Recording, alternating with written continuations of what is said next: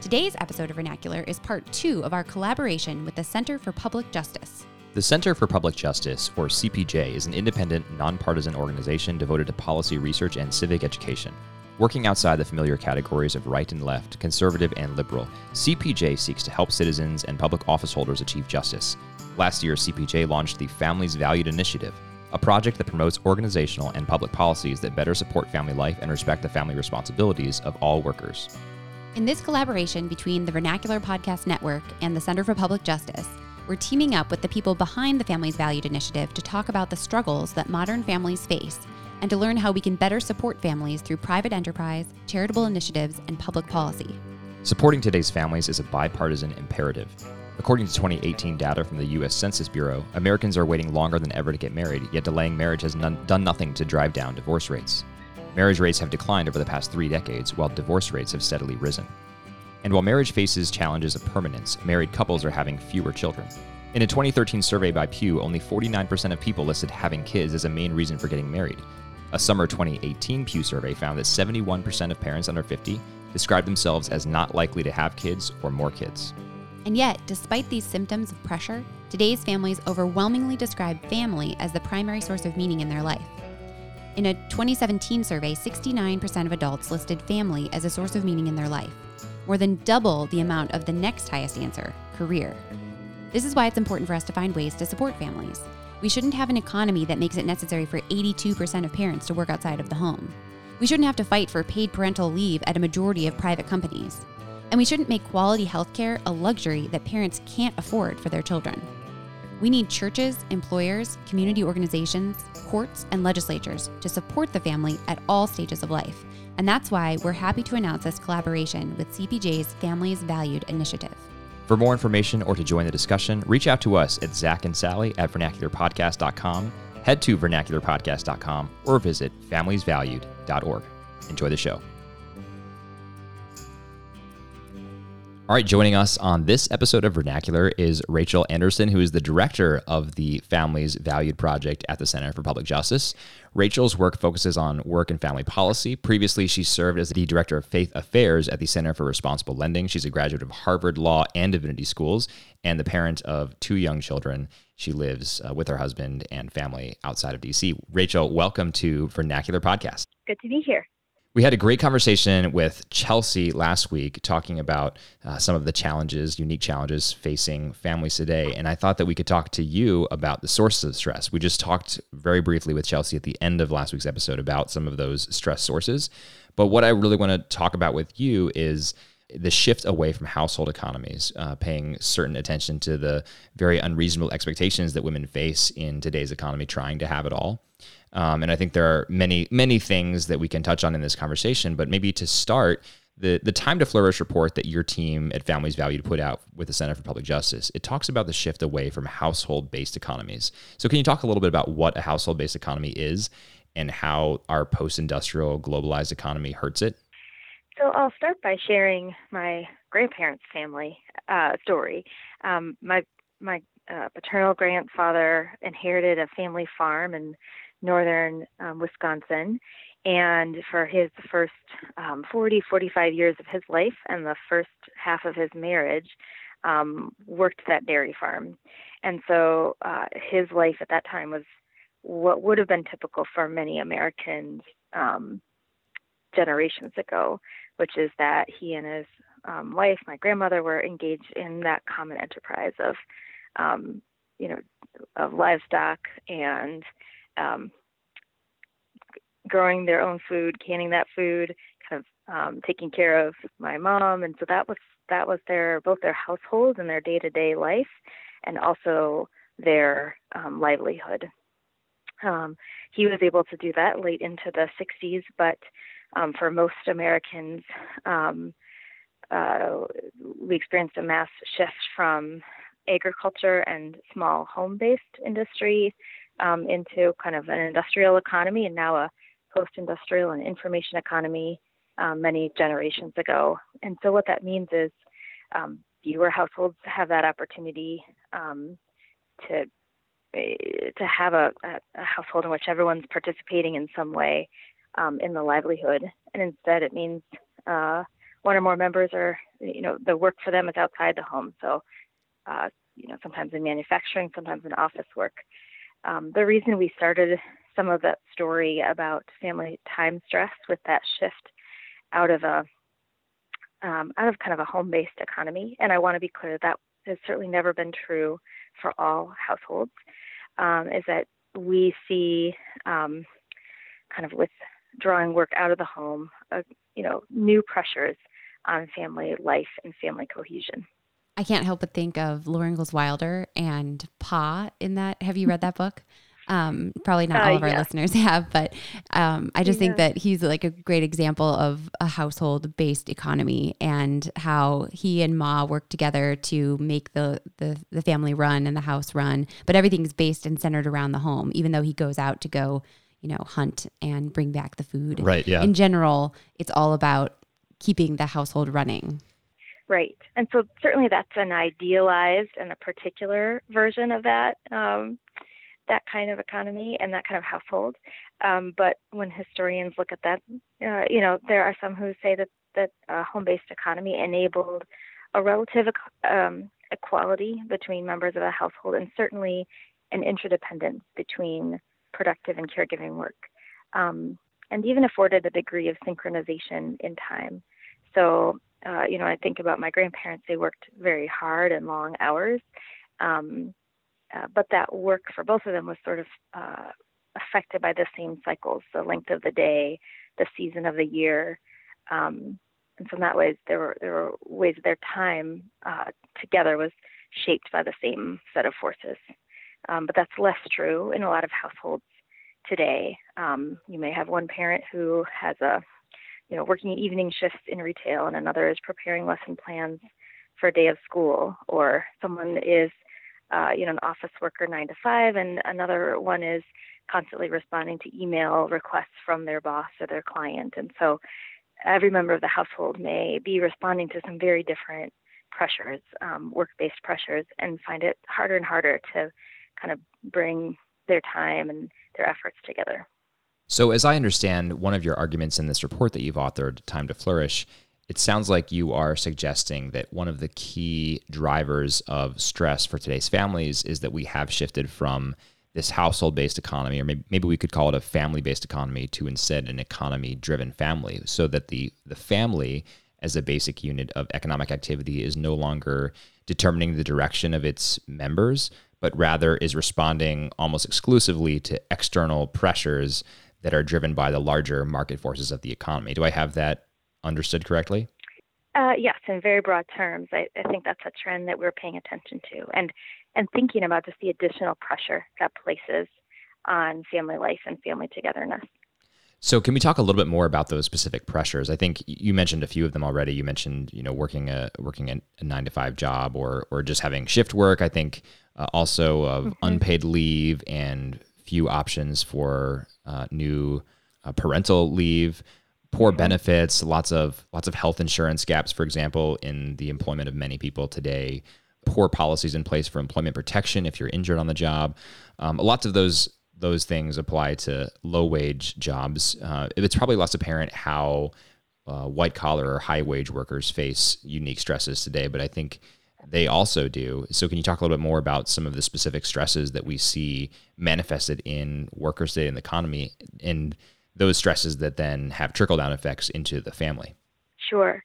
I think that attenuating pressures exist for both blue-collar and white-collar families, families in a variety of jobs.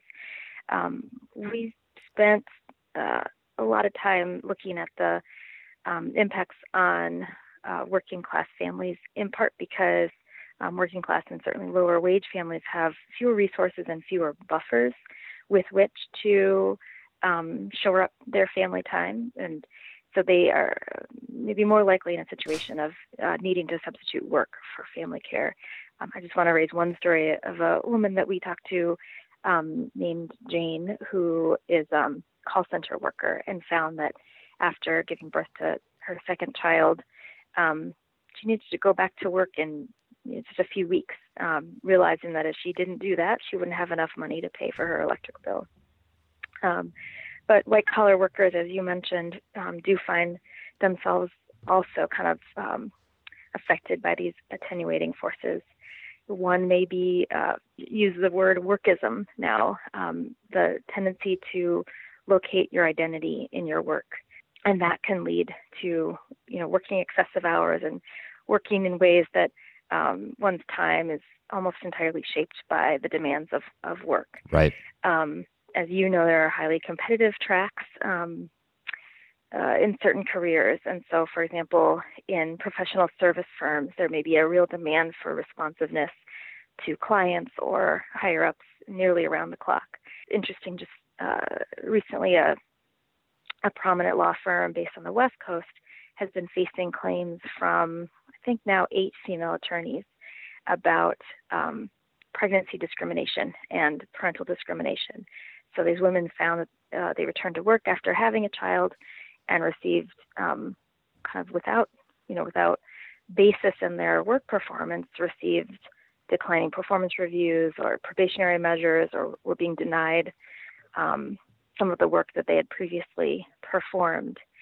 And those kinds of patterns in the workforce can send the signal that if you haven't placed work at the very top of your priority list, you won't be able to succeed in a particular career. And those are the kind of practices that really can devalue family and kind of lead us to think of family care as a deviation from the norm rather than just a simple function of our being human. Definitely. I'm optimistic on some of these issues because I do think there is a conversation being driven by some younger businesses that move away from the all-consuming demands of work that you were just talking about.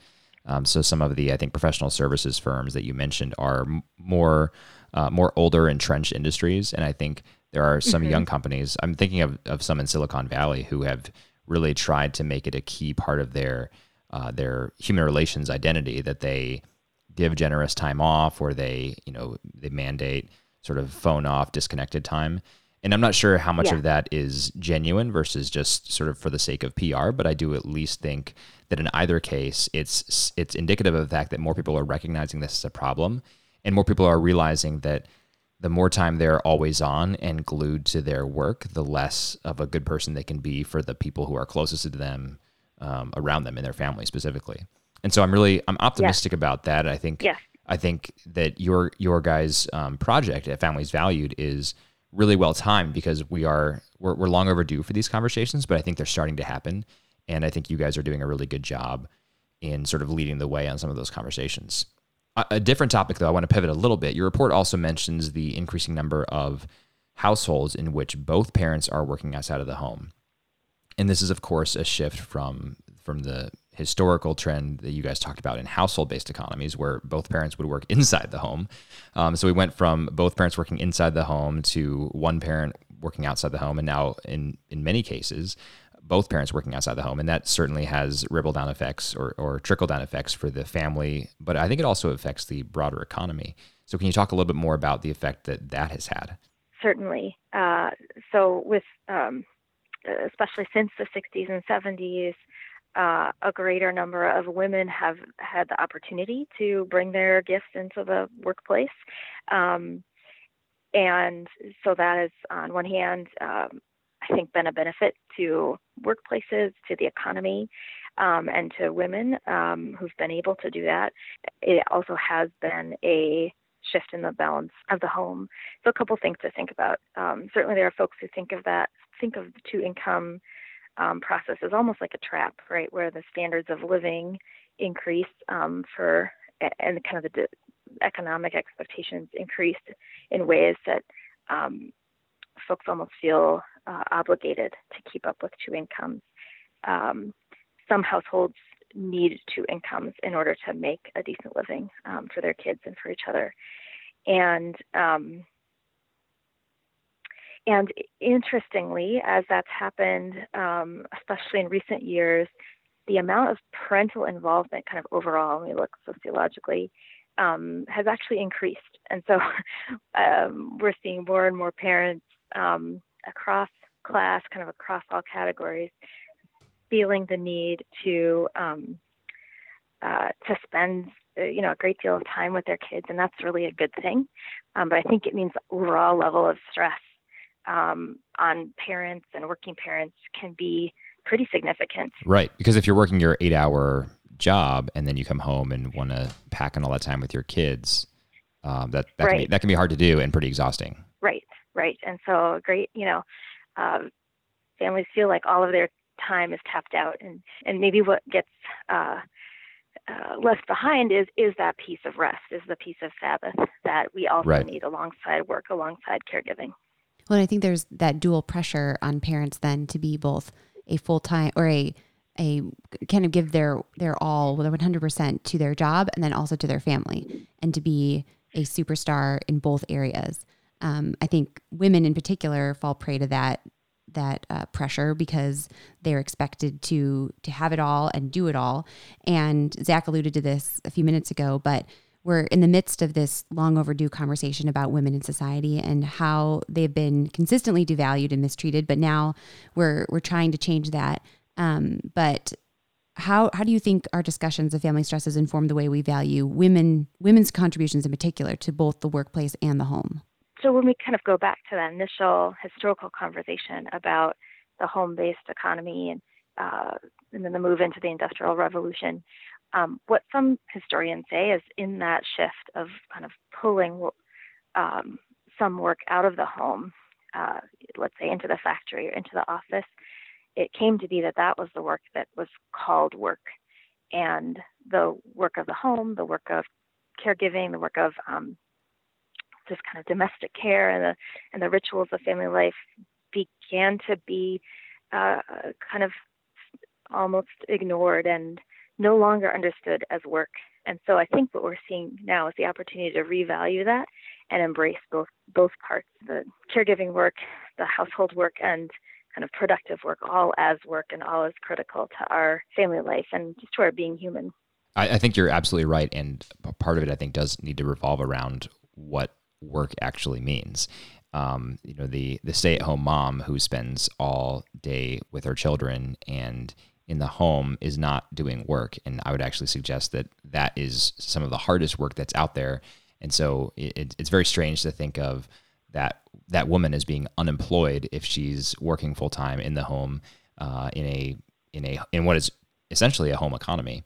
And so I think a lot of our labor terminology around these things is very bankrupt. I think even the way that we talk about work-life balance is bankrupt because it implies that there is your work and then there's your life. And this is something that we've talked about on the podcast before, but that's just simply not the case. And I think the highest degree of satisfaction in your professional workplace environment and in your home will come when there's a certain synergy between the two of those, that you recognize that really all of it is a part of this work that we do as humankind. And it may be the place where you're formerly employed or maybe the place in your home, but work is a thing that I think needs to be fundamentally redefined.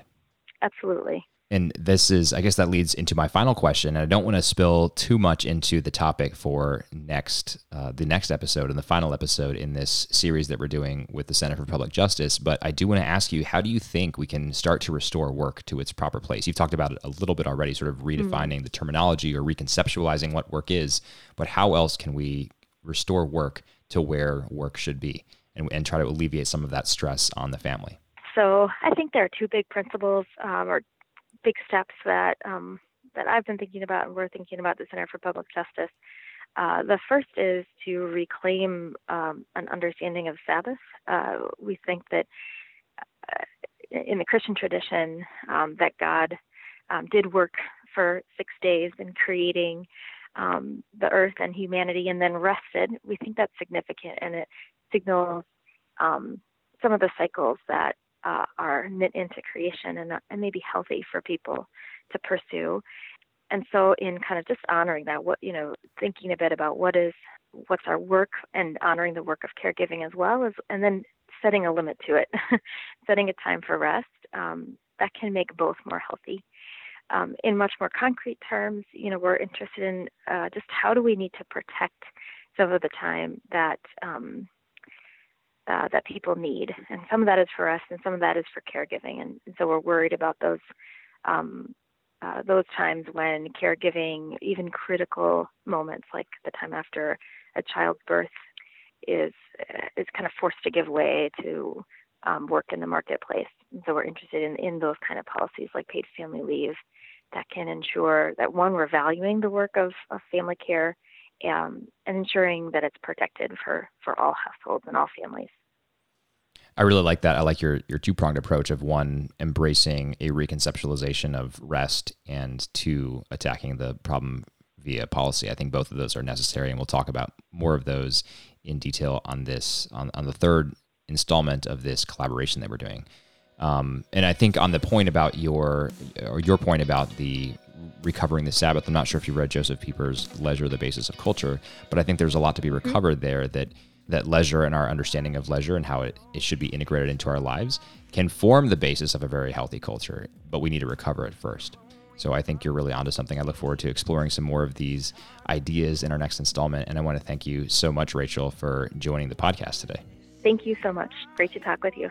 For our listeners, if you want to follow more of Rachel's work, definitely go to familiesvalued.org. There you can read more about what Rachel, who's the director of the project, and her team are doing there. You can read the report that we are discussing, and you can follow Rachel on Twitter at Rachel Hope And. Until next time, for Vernacular Podcast, I'm Zach. And I'm Sally. Have a great week.